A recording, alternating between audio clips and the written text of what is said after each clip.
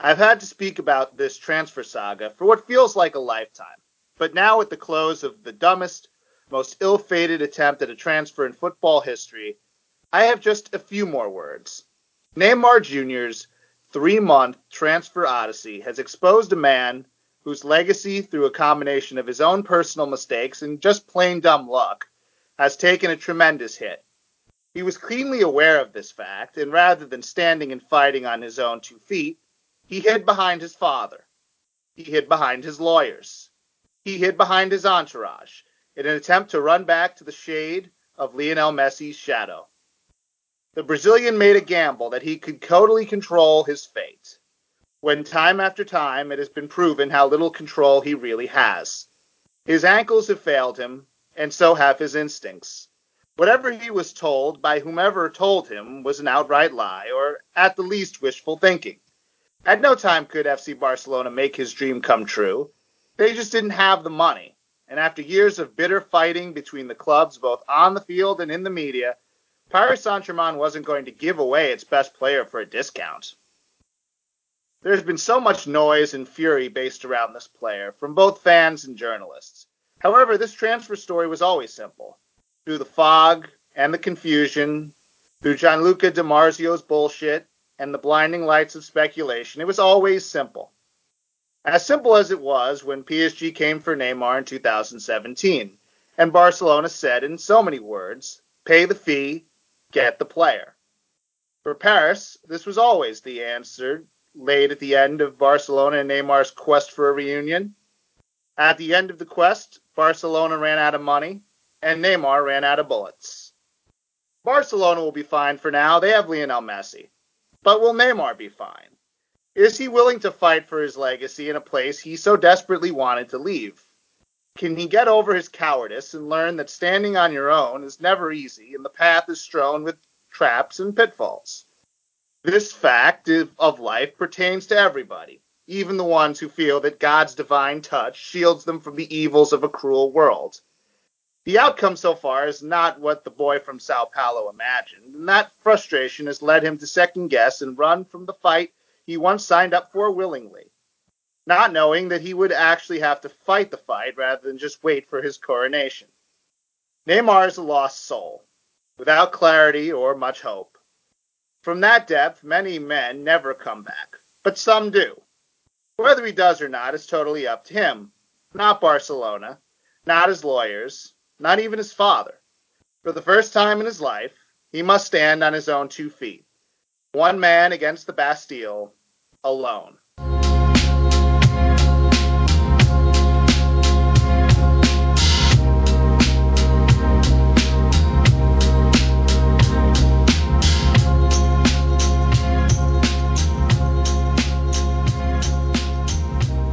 Hello, everybody. This is Marc Damon, and this is the 1970.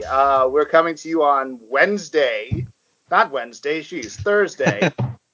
It feels like August Wednesday. 29th. There we go. That's Ed. That's Ed cackling at me over there. So, Ed, anything you want to add to my little beginning salvo?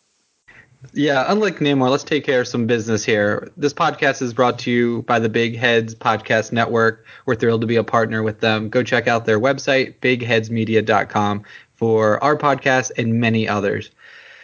I think you pretty much covered everything there with the latest on Neymar. Last night we went to bed and we thought that this transfer wasn't going to happen. I was watching the talking heads on ESPN FC talking about it was pretty much over and, you know, maybe that Neymar should be transferred, but it wasn't going to happen. Everyone thought this was done. Neymar wasn't going to go to Barcelona. Barcelona didn't have the money. They didn't have the players to offer. Then we all woke up this morning around 9 a.m.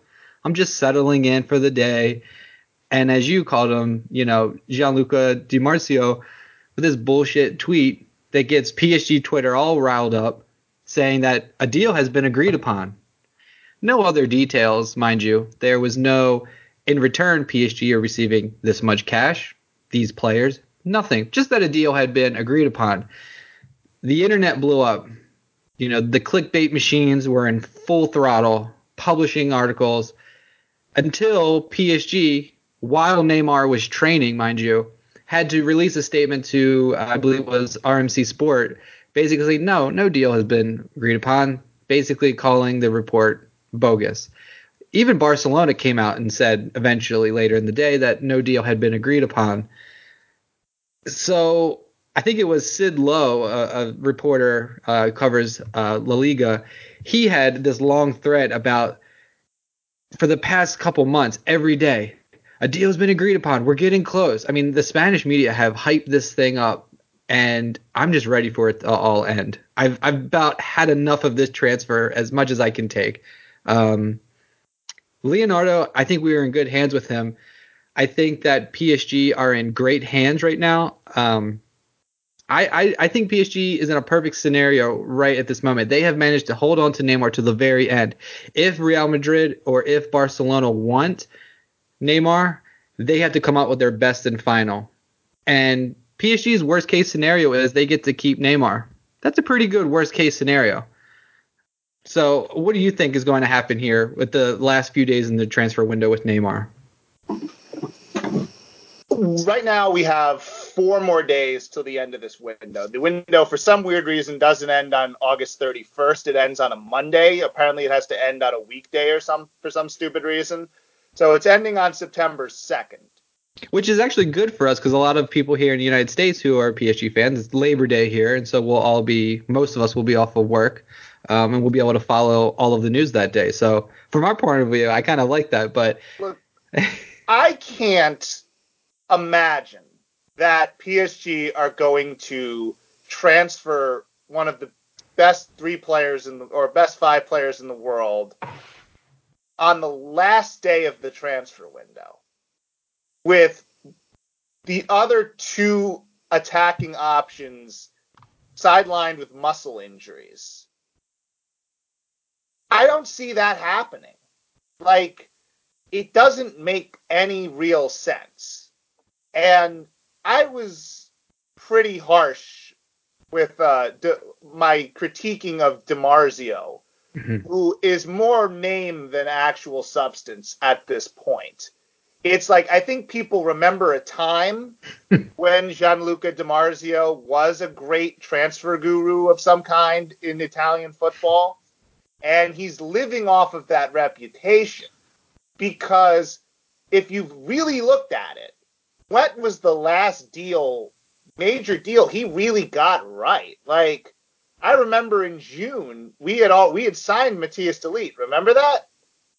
Remember yes, that report that he said that, you know what he said? He said Mino Raiola was flying to Paris to conclude the deal for Matthias de Ligt.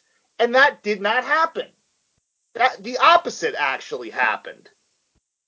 And if I remember right, he was also pretty high on PSG signing Frankie de Jong as well.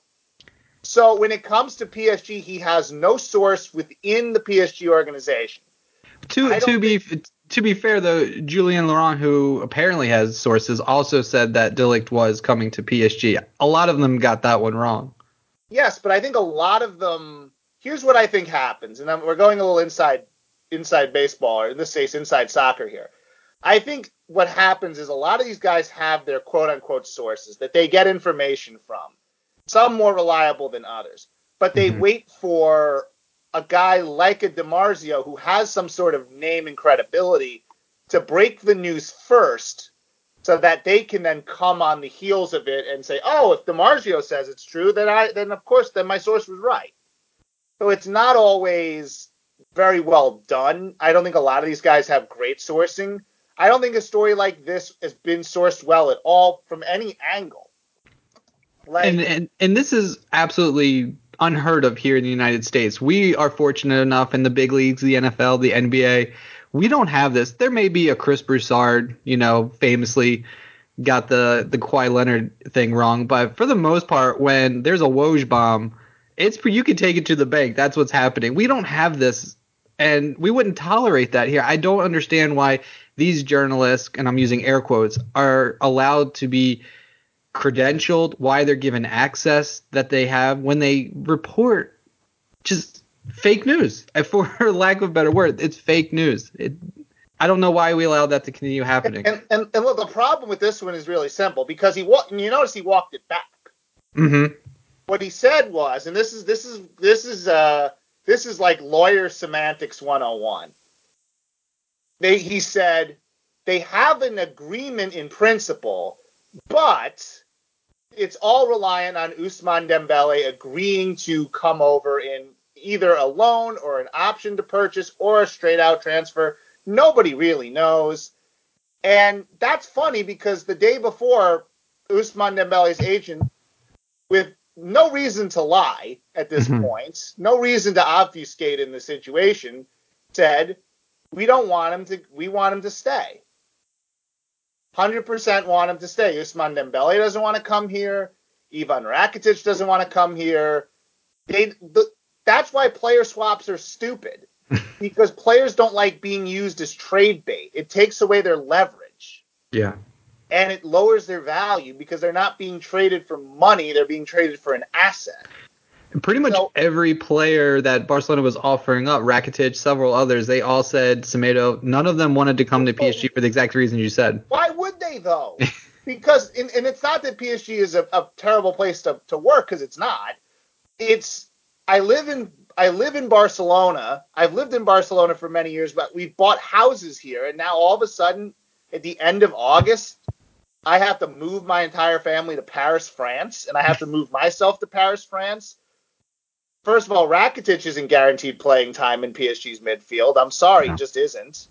Dembele would play, but he's hurt right now. And the kid they were throwing in there, the French center back, Jean-Michel Tohibo, I think his name is, he wouldn't play. He's not playing in front of Silva or Marquinhos. He's not playing in front of Presnel Kimpembe at this point. So the whole thing is absurd. It's a big adjustment. It's a different league. It's a different language. It's different everything. Different expectations. The lineup, the players, your teammates. I can totally understand why. On 4 days' notice. We'll get off of this because again, it's boring at this point. But what I really think is happening here is I think PSG is humoring Neymar here, and they're going through the motions to show him that at least they tried, because they know that they have to try to live with this guy for another 10 months before they have the chance to sell him again. So as opposed to saying out and outright, no, we're not going to transfer you, they have humored him to the nth degree. They have kept him out of games. They have negotiated. And I'm sure they have come up with some sort of package that if they had to, they could accept and live with. But they have no real intention of selling Neymar. Unless, again, the real offer comes in, and we have yet to see a real offer. And at this point, a real offer would have to include players. Fans will not tolerate letting Neymar go for cash. That does not help supporters at this point at all, unless Leonardo has several players lined up that he's ready to spend on. Yeah, but that would be like, because you can't, first of all, you can't sign agreements with people unless you have the money in place to do these signing agreements with. So the minute you trade you trade over Neymar, let's say you do it on September 1st, Juventus isn't just going to give you Paulo Dybala. They're going to make you pay $100 million because you have $100 million. Yeah. It's just you know what? And I'll say it. This might happen, and I might sound like an idiot, and that whole opening statement might be moot by the time we record this. I don't know, but it would be pretty bizarre to see that move happen. It'd be really bizarre. Like, you would question PSG's competence if they did that. Which is why you think, okay, it's Leonardo. He's a competent human being. He's a competent executive in this sport. Why would he do that? What would the point be? And it's not like Neymar's creating that big of a hassle right now. So to me, it's like, I don't know. I don't see it happening. I think DiMarzio got this one 100% wrong. He won't suffer the consequences for it or anything because nobody ever does in that line of work. But, man, I think he got this one wrong. I think it just smelled bad from the beginning. Yeah, last word on this one before we move on. I think that with the game tomorrow against Mets, that Neymar will not be in the lineup or even traveling, I don't think, leaves the door open. I think they said he's not going to play until the transfer business is sorted.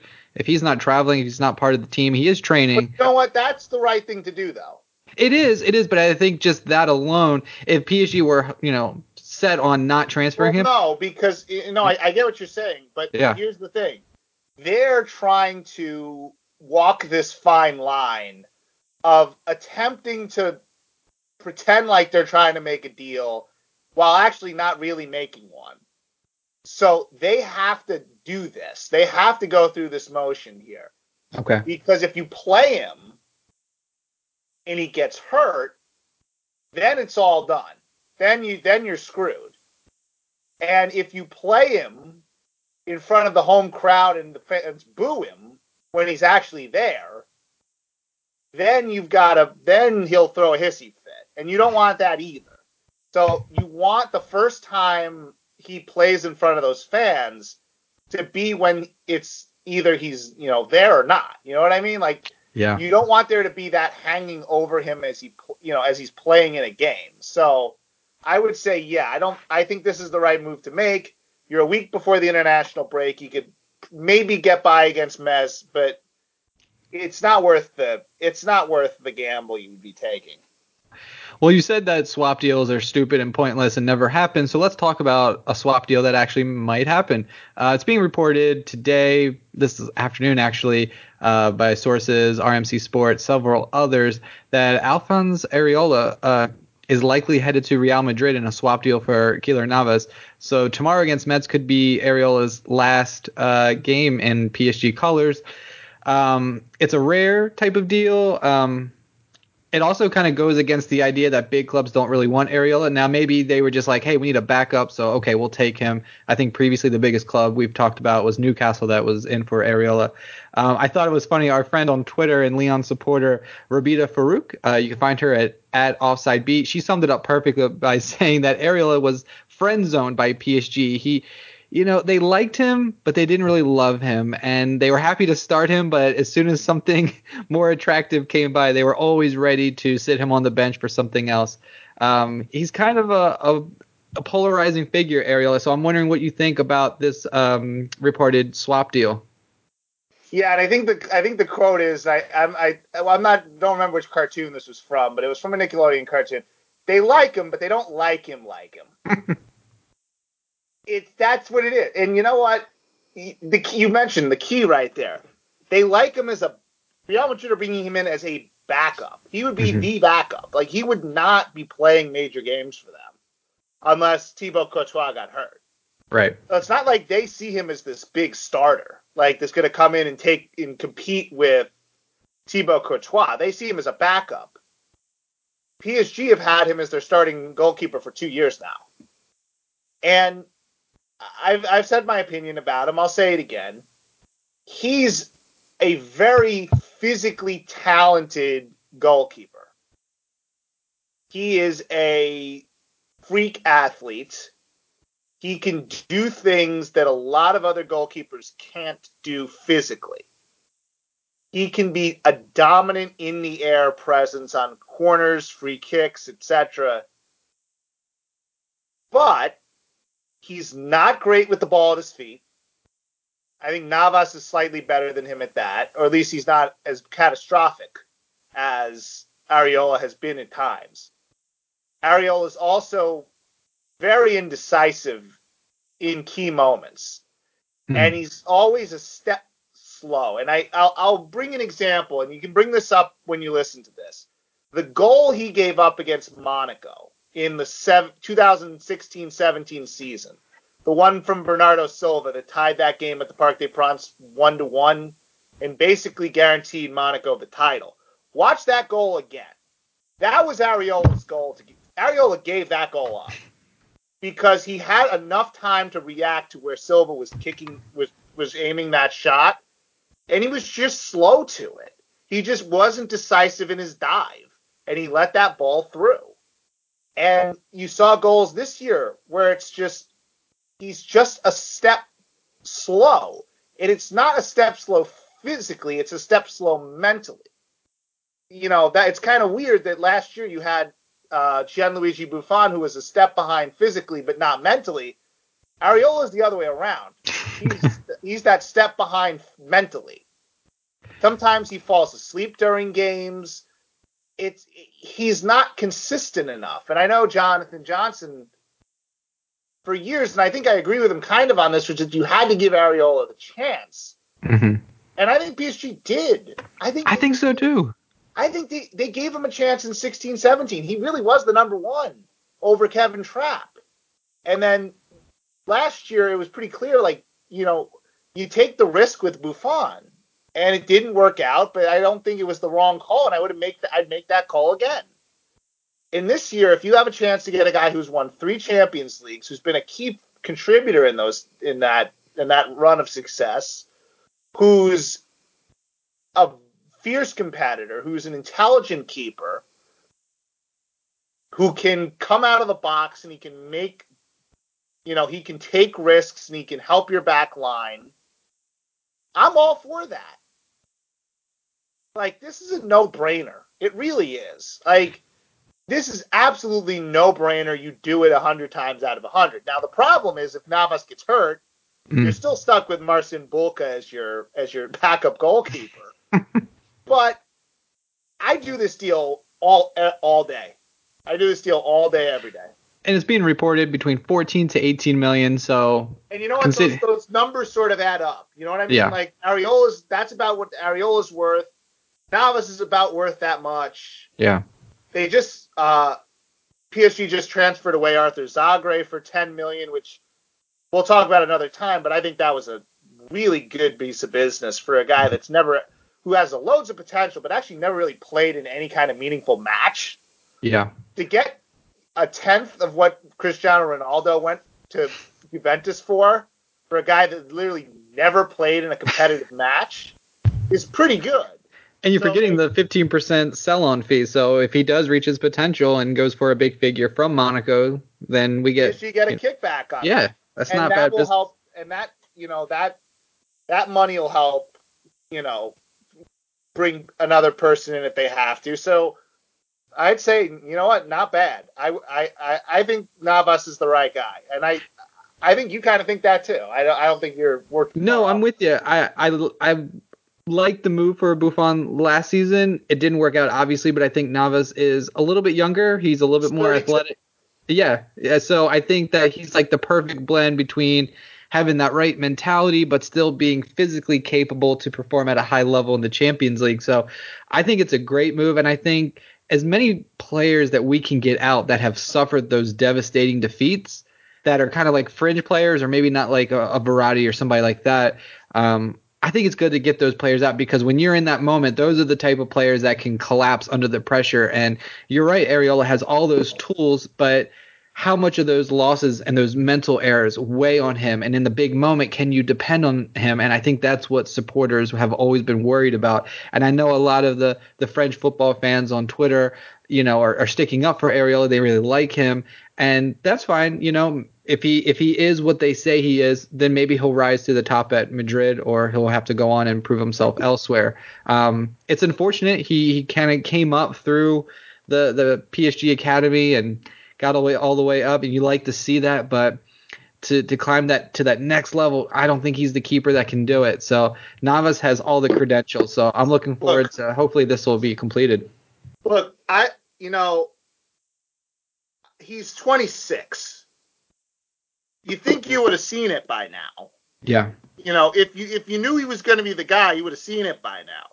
And, just for reference point, pretty much around the same age, Gianluigi Buffon was leading Italy to a World Cup. Like, it's not that he's too young. He's right around that age where you start seeing goalkeepers reach that potential, and he just never has. And I don't see him getting that much better than he is in the situation they're in now.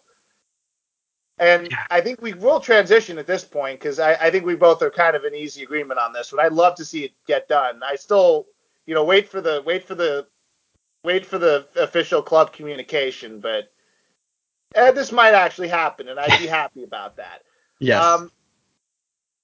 Let's talk about some injuries, something that PSG are all too familiar with. Last Sunday's game against Toulouse was a 4-0 victory, but PSG almost had as many people injured as goals scored. Abdou Diallo left the game with a concussion or some sort. Edinson Cavani injured his hip. I shit you not, kicking the ball into the stands in frustration. So yeah, he's not injury. He's definitely not injury prone. Yeah. And Kylian Mbappe with the old trying to leg out a long ball, pulled his hamstring bit, which happens to a lot of people. I don't think it's indicative of anything. I think that's just that's what happens when big athletes run fast. They pull hamstrings. So I've never had that happen. I can't run fast enough. No, us normal people don't run fast and hard enough or have defined enough hamstring muscles to pull them like that. But that's where we are. It's our lot in life. Yeah. Mbappe, they're saying about 3 to 4. Cavani, about 3 to 4.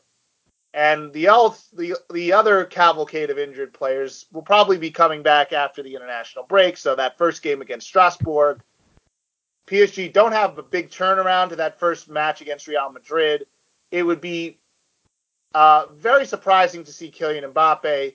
Edinson Cavani maybe a little bit more of a chance, but I'm not going to talk about that right now. I wanted to ask you, Ed, PSG in muscle injuries. Name a more iconic duo than that. Jesus. Well, just to back up for a second, I'll never experience what Mbappe did, which is running fast and pulling in a hamstring. But if we keep adding podcasts, I'm going to strain a vocal cord, which I can assume that Mbappe knows nothing about. So, we're on different levels, but, we all have our struggles.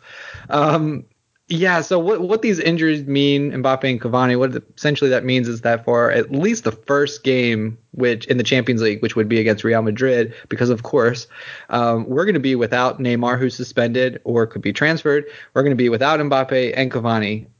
I don't know who's scoring the goals. Choupo-Moting did have a brace against Toulouse, so maybe he can step in. Maybe Tuchel wants to move some things around in the midfield and maybe play, I don't even know, Di Maria, Sarabia. I don't know what you do, but it's not great. And PSG are really light now in the attack, which is not a place where we thought we would be at this point. Injuries happen, but no one thought that Cavani and Mbappe would go down at the same time. It's not good. So if we were going to transfer Neymar, that would be not great, and we would need to get players back to fill that role. What do you think? I mean, is this a long-term injury? Do you think? No. Do you think it's not long-term because it's a pulled hamstring? He needs to rest on it. It could reoccur, but it's just one of those things that you don't know. It's hamstrings can be tricky, but I think when you give the best kind of medical attention to it, which he's going to get. Is he though? Again, it's been pointed out to me that there's a difference between the medical staff and the fitness staff. I don't know what's happening with this. It just seems like every year PSG come in with these great teams and then somebody gets hurt. Whether it be ankles, calves, groins, hamstrings, ankles, somebody gets hurt every year without fail.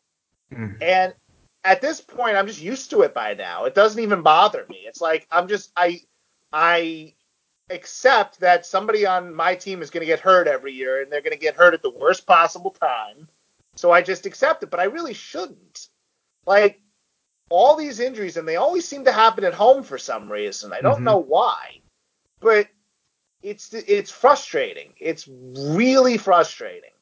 And I think that PSG, and they have to really figure this out, how to work these guys in a way where they're not every single one of them getting injuries.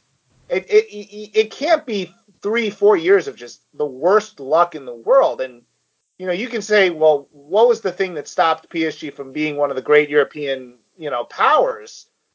I think number one on that list is probably injuries. Yeah. Going back years now.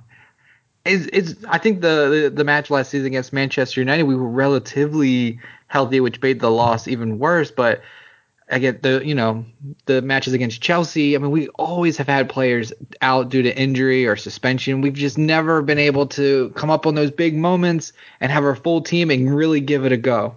You mentioned Neymar with the ankle turn. I don't know I think I tweeted anyone associated with the conditioning staff should have a serious talking to. No other club deals with this. Clubs have injuries here and there, but Messi, doesn't get injured that much. Liverpool and all their players, all their stars, they don't, Van Dijk, they don't pick up the injuries that we do. I don't understand why this continues to happen. Like you said, always at home. I don't have an answer for it. I don't have a medical degree. I don't know what they're doing or not doing, but it seems like it's more than a coincidence. I do. I think it's again, this should be just me guessing, but I do think it's a combination of how physical Ligue 1 is. I think those guys are getting hit more. I think their muscles are getting, I guess, the muscles are being put under more trauma. And in general, the Ligue 1 fields that aren't PSG's field are not always the best. Mm. So I remember, like, when they play Dijon, they have to play on field turf, which is like an embarrassment. Or no, is that Lorient? Dijon that was the field turf, or Lorient was the field turf? I think it was Lorient. Yeah, it's like the fields aren't always the best. Those away locker rooms aren't always the best. And I think at home, what sometimes happens is those guys it's a physical game, and I don't think they're always best conditioned for it. Mm-hmm.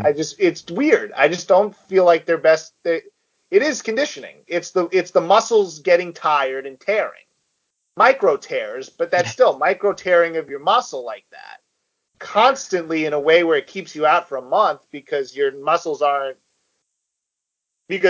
fatiguing like that. It's not a good combination.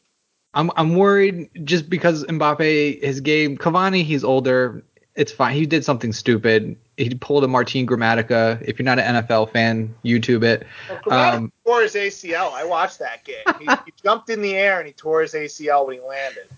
He for those who don't know, he kicked a field goal. He jumped in the air to celebrate, landed, and tore his ACL. And it's pretty. I mean, you don't like to see you guys get injured, but it's funny. I think I mentioned another Gus Frerotte for the Redskins. He scored a touchdown or something and proceeded to ram his head into the wall, and then he injured his neck. So Cavani is up there in the echelon of players who injured themselves doing stupid things. But with Mbappe, just his game is based so much off of speed. This is not a good injury. I mentioned if you thought it was long term, but if he comes back too early or doesn't get the conditioning and he does it again, he could be out longer. And this is a guy that we can't afford to lose. We just cannot afford not to have Mbappe, especially, as we go through the Champions League. He's got to be there. But before we can get to the Champions League, we got some matches to talk about. So most recently, we've already mentioned a little bit, the 4-0 over Toulouse at home. Choupo-Moting had a brace. Marquinhos wrapped things up with a bullet header on, I think it was his 200th appearance for PSG. And then there was an own goal as well. And then before that, Rennes, they won 2-1. A lot of people, me, were calling for Tuchel serious questions to be asked of him. If you group those two performances together, what do you think about PSG's performances in those last two games? It's kind of hot and cold. Well, Rennes are better than Toulouse. And PSG played Rennes on the road. PSG, over the last few years, have not been as good in Ligue 1 on the road as they are at home. And that's usually the case for most, football teams. Usually, for some weird reason, football has a much, I think, more defined home field advantage than other sports. It's just a major difference playing at home than playing on the road. And for some even more than American sports, it's a bigger deal. It's similar to I would say either, college sports where, it's like that. It's an advantage to play at home. Mm-hmm. So I think that's part of it. I think PSG took a while to get the midfield. They're working to figure out this midfield. I think they have figured it out, actually. I don't know if they figured it out. Let's put it this way. I figured it out, but we'll see if Thomas Tuchel is in that same ballpark of knowing that he figured it out. But yeah, hold that midfield chatter. That's our next topic we'll talk about. But I think that's key to what the difference is. I think Marquinhos playing further up works in certain games. It doesn't work in others. And I don't think it worked against Rennes, and I think Tuchel was really late to sort of adjust to that. I think he could have brought Gouillet on in that game to possibly counteract that a bit, because I think Rennes were getting in behind that, that Marquinhos area and really causing problems with their center backs. So I think tactically PSG are still trying to figure this out. And I think that's kind of how they got caught in this game against Rennes. I think Julian Stefan, the Rennes coach, knows how to play PSG. He knows the strategy to it. They knew what areas to attack, and they did. And they got PSG through playing it wide and then playing balls into the box. Yeah, because Marquinhos wasn't in the right positioning because he was playing further up and he had to run back, I thought that hurt them a bunch in that game. Now, the difference with Toulouse was Idrissa Gueye just sort of makes a really big difference. But I think that's really I think the difference in those games was tactical more than anything. Yeah, I would agree with that. I think Marquinhos in that game against Rennes, I mean, he was, drastically overplayed by, Camavinga, how was he, 16 years old? Yes. He should be like a sophomore in high school if he was here in the States. You can't have a 16-year-old just boss your midfield and, drop dimes from 30 feet out, and you just can't have that. So that midfield of Draxler, Marquinhos, Verratti, let's go ahead and just scrap that and never see that one again. I know you love Draxler, but I don't need to see that again. Hold on.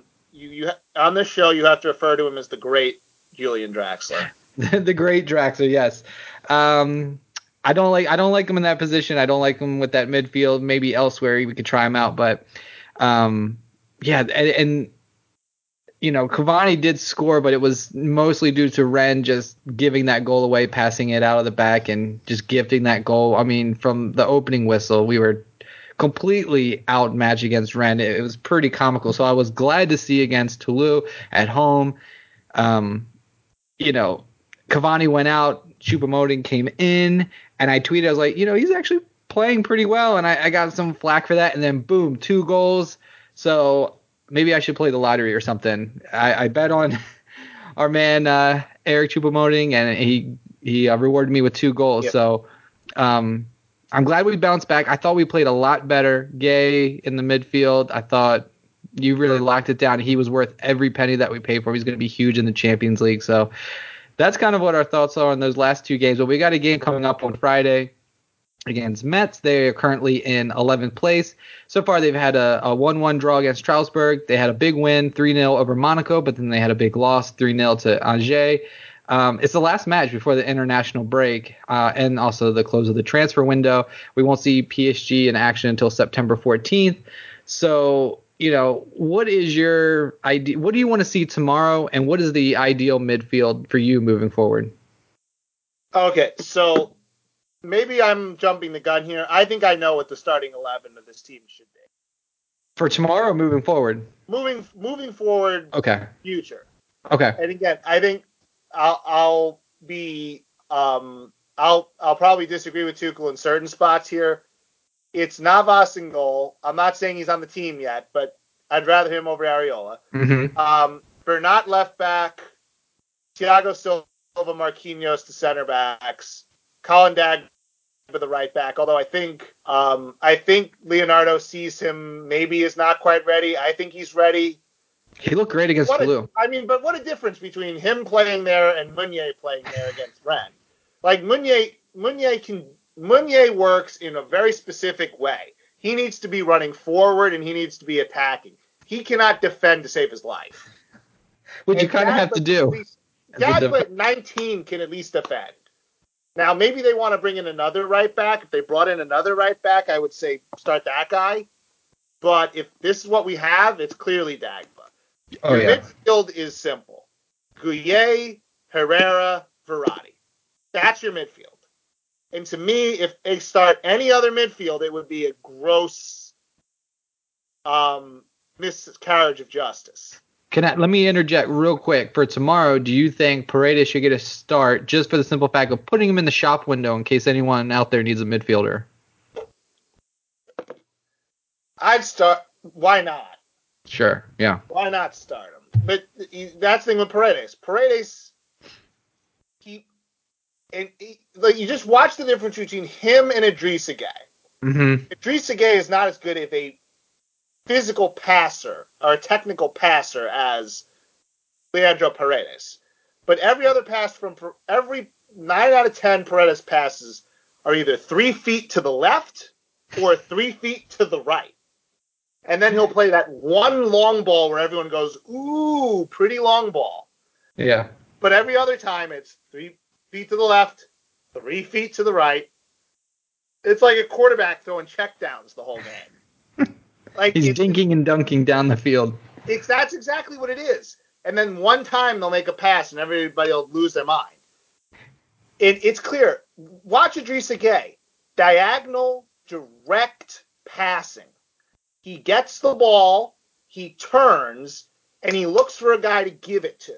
Yeah. And he usually gets it to that guy. And that guy's usually not 3 feet away from him. He's usually 25 feet away down the field, which is where you want the ball to go. Watch the first 10 minutes of that game against Toulouse. The ball goes down the field. It doesn't go side to side. PSG get caught so many times against these blocks by just Marco Verratti and whoever having a game of catch with each other. Like, I'll just tap the ball to you. No, you tap it back to me. Now I'll dribble it for 2 feet and I'll tap it back to you. No, it should be get the ball and get it forward. That's what Tuchel wants those guys to do. That he should be screaming that from the touchline. Move the fucking ball. No, that's what it is, though. And then is that what he's yelling in German? I don't know, but I think so. But it allows those blocks to they just sit there because they don't have to defend. They just have to move. They don't actually have to run to defend. So when you have a guy like Idrissa Gueye and Ander Herrera who make diagonal direct passes out of midfield to your attacking players, it blows everyone's freaking mind because PSG haven't done that in 5 years. So here you have, that's why that should be the midfield against Metz. Well, it can't be against Metz because Herrera's not ready. But when Herrera's back, that's your midfield. Yeah. Because then you free up Marco Verratti to do Marco Verratti things, and he doesn't have to be as worried about running the offense. Because sometimes when he runs the offense, the ball's stuck on him, and he doesn't move it. It just stays with him, as opposed to passing, quick, straightforward passes. So I hope that helped. No, absolutely. And your attack is Cavani, Mbappe, or Di Maria, Mbappe. Actually, I would have it be Di Maria, Mbappe, and then Neymar or whoever replaces Neymar. And we've talked about this. Di Maria mostly for his free kick prowess instead of Sarabia, who's not quite as good. So if Cavani is out, who do you like taking penalty kicks? Neymar if he's here, Mbappe if not. He's not great at penalty kicks. He's fine. Give him more kicks, he'll be fine. Okay. All right. Let him kick the ball more, and he'll be better at it. That all penalty kicks are kicking it more. And you should never miss. It's a giant net and one goalkeeper. It's all mental. Yeah. So what you're saying is Paredes is a square dancing version of Eli Manning. I knew I opened the door for that. I was kind of hoping you didn't walk through it, but it took me a second, but I got there. All right, let's keep it moving because we're coming up against our time here. So let's jump right into our main event.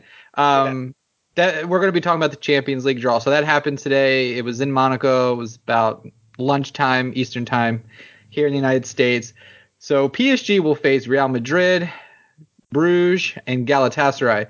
We mentioned earlier, Madrid is going to be on match day 1. They're going to be at home at the Parc des Princes. And then match day 2 is away at Galatasaray, then away at Bruges, then home against Bruges, and then away at Madrid. And we're going to finish with Galatasaray at home, which I believe was Terry, one of our contributors, said there's a big Galatasaray contingency in Paris. So they're going to have their supporters in full voice at the park. So initial thoughts of the draw in Group A. To qualify out of a group stage in the Champions League, to safely to pretty much assure yourself of a safe qualification, you want to have around 10 points out of the 6 games you play.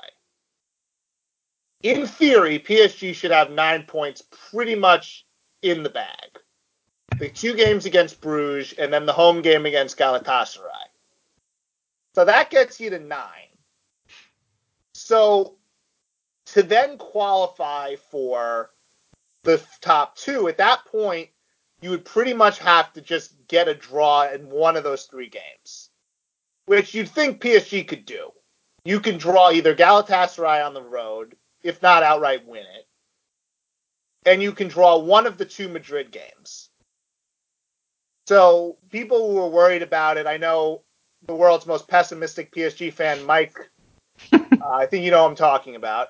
Shout out to Mike. Yeah, Mike Ligon, or what's his? Yeah. I love him to death. Very pessimistic, love him to death. He's been through enough. But you're going to get a point out of those three games. I'm not worried about them qualifying as long as they get around 5 points out of the first three games. So a win against Bruges and then maybe get a draw in one of those games. If they get 4, they should be okay. So what last year taught us is that those first three games can be a little tricky. Mm-hmm. As long as you get in a rhythm by the end, you should be okay. I think this was a fair group.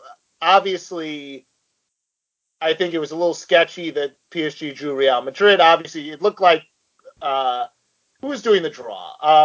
Petr Cech was doing the draw. He didn't even roll the balls when he picked that. He just picked one. If you notice it, he just picked one right out. He reached for the one that was cold. They put it on ice so he could feel it. Yes, he knew which one it was. He felt for it and he got it. Exactly. So, yeah. But you know what? It's a fair group. It really is. It's not as tough as the one last year. I thought last year with Napoli and last year was Liverpool. Tough. I said it on Twitter.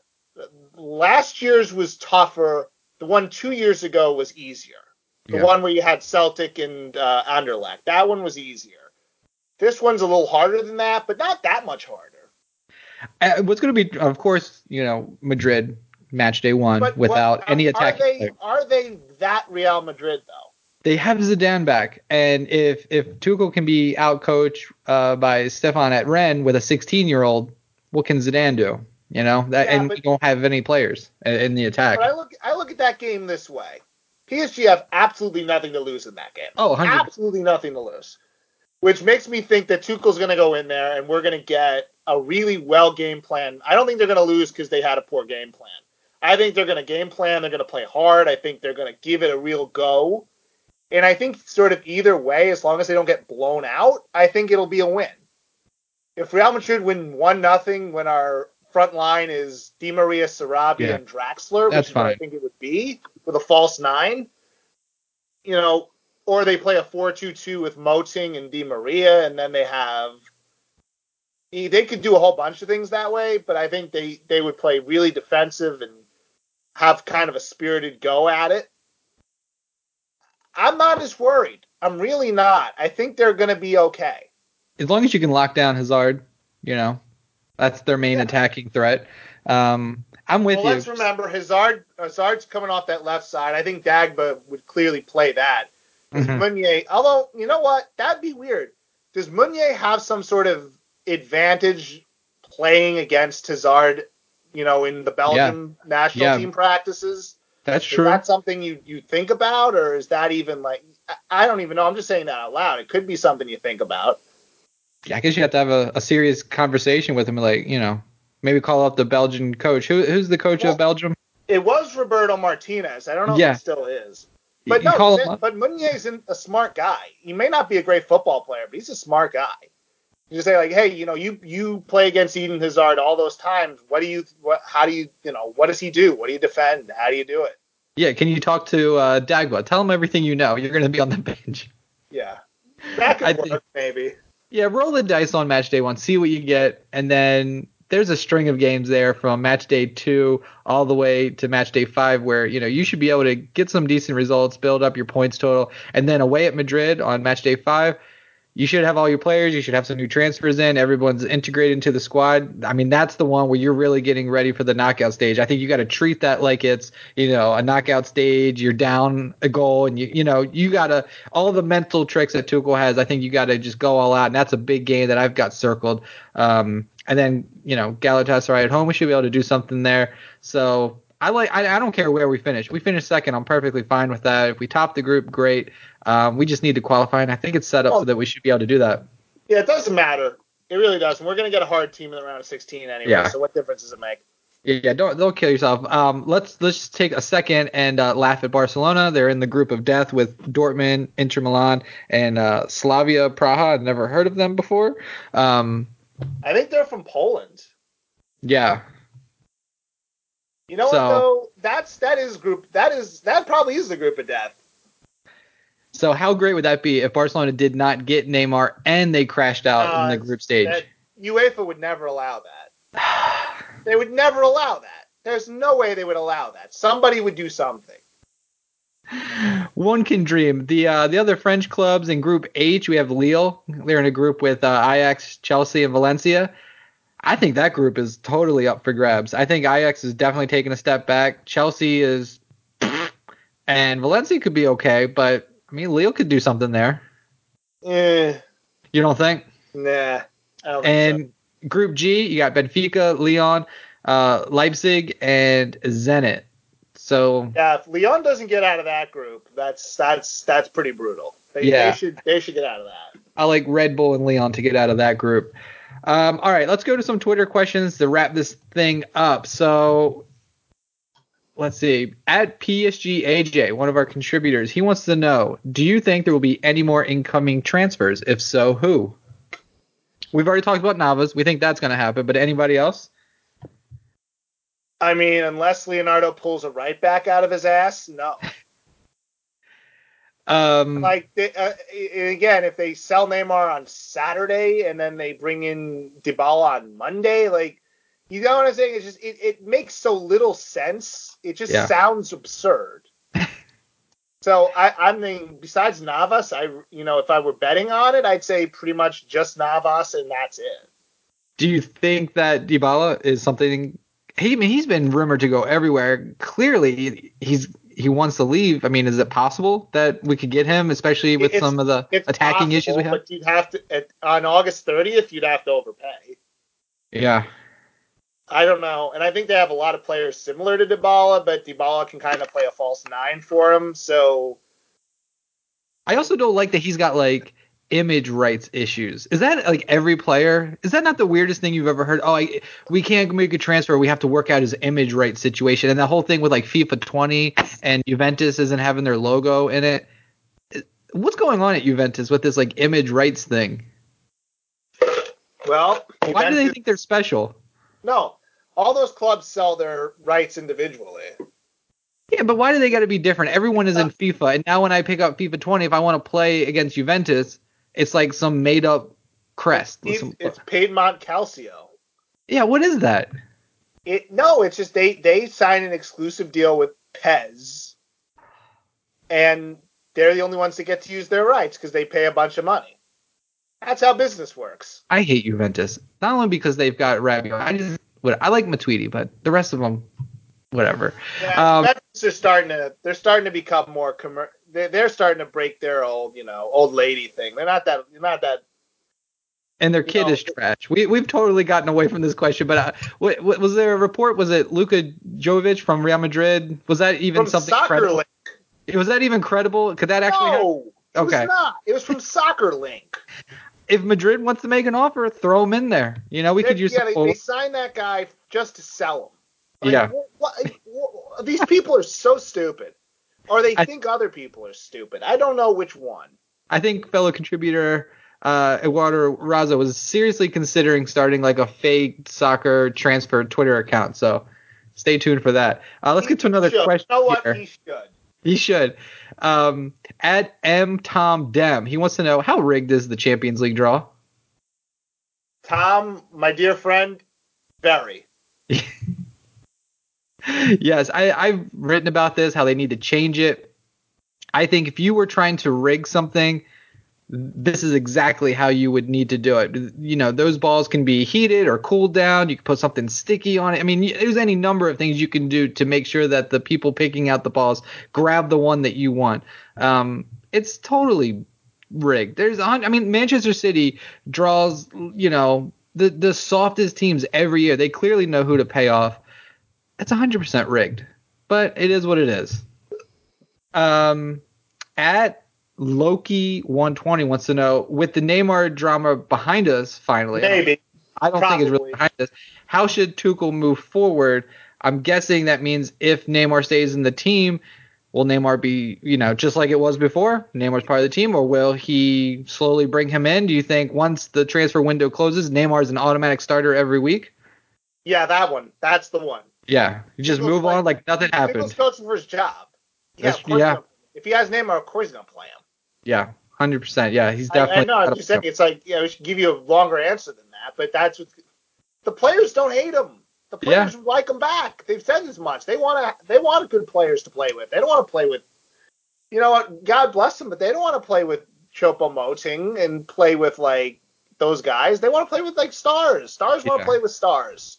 Definitely. So it won't be a problem. If Neymar stays, he's playing the very next time they play that Strasbourg game. He's playing that game. He's starting it. At D7 Eisman, he just tweeted in 18 minutes ago, and he wants to know, do you think PSG is cursed? Now, before you answer and laugh at this question, you've got to look at the past few years in the Champions League. PSG has had some crazy, ridiculous things happen.